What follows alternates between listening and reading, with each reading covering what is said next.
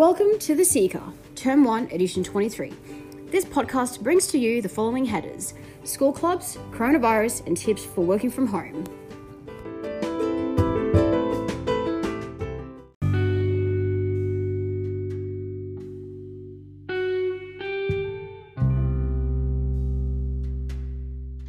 The opportunity to learn new things and overcome old fears is something else clubs give you. Conquer your terror of public speaking and debating, learn how to code in Switch, make something explode in science club, playing in a musical ensemble. The possibilities are endless.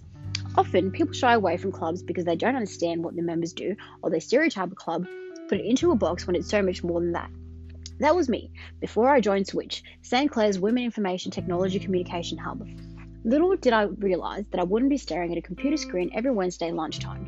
Instead, we worked together to build robots, enter computational thinking competitions, learned to code, made a promotional video, and presented our Kokoda Track engagement solution to the Australian and Papua New Guinea governments. Last year, as part of the VEX Robotics Worlds, we travelled to the United States and spent 9 days volunteering and exploring. If you're a commitment phobe, don't worry. School clubs often meet just one lunchtime a week and are almost always free. There are also short-term events you can get involved with. Keep an eye out for notices about Osclo, Mina's volunteering, the Da Vinci Decathlon, ebook contributions, and of course, sports. This way, you can meet new people and try new things without having to commit to attending meetings for the rest of the year. Anything with occasional activities like writing want-to-term pieces for the Seeker or helping out with assemblies are a great option if your attention span is short or your study load is heavy.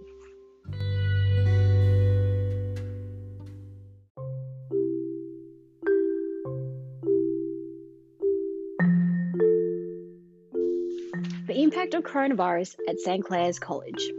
As you probably all know very well by now, the coronavirus or COVID-19 has taken the world by storm.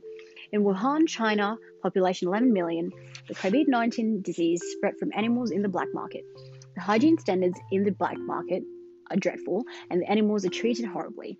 But this is where the COVID-19 disease is said to have spread from. On December 31st, 2019, China's World Health Organization was notified of an unknown virus infecting people in Wuhan. Slowly, the virus spread throughout the province, and Italy now has the largest scale of COVID-19 outside of China. The cases of coronavirus are growing across the globe and will likely increase for a while before we see the numbers begin to calm down. What we as Australians need to consider is how we can act in this time of crisis and how we can protect ourselves and the vulnerable from the pandemic.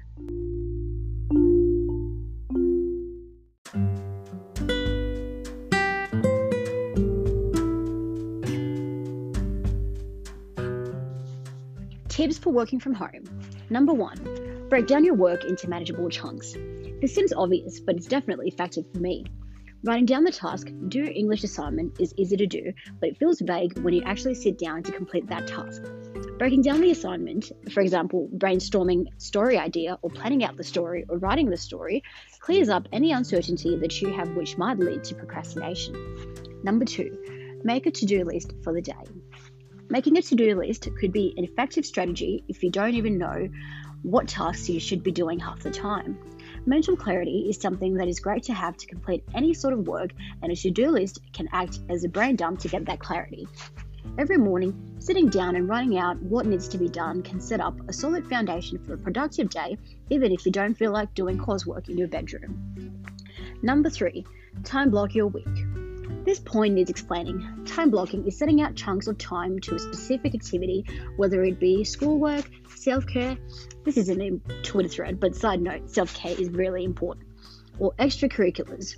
At home, this could mean just setting out a plan for the day with specific times. For example, 5 o'clock p.m. to 7 o'clock p.m. English assignment time. If you made a to-do list, you can draw on tasks from there if you don't know what to time block, including break times in between them.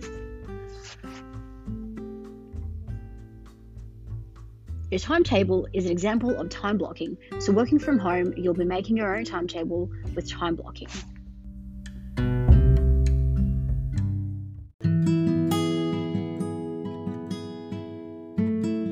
Thank you for listening to this week's podcast of The Seekers.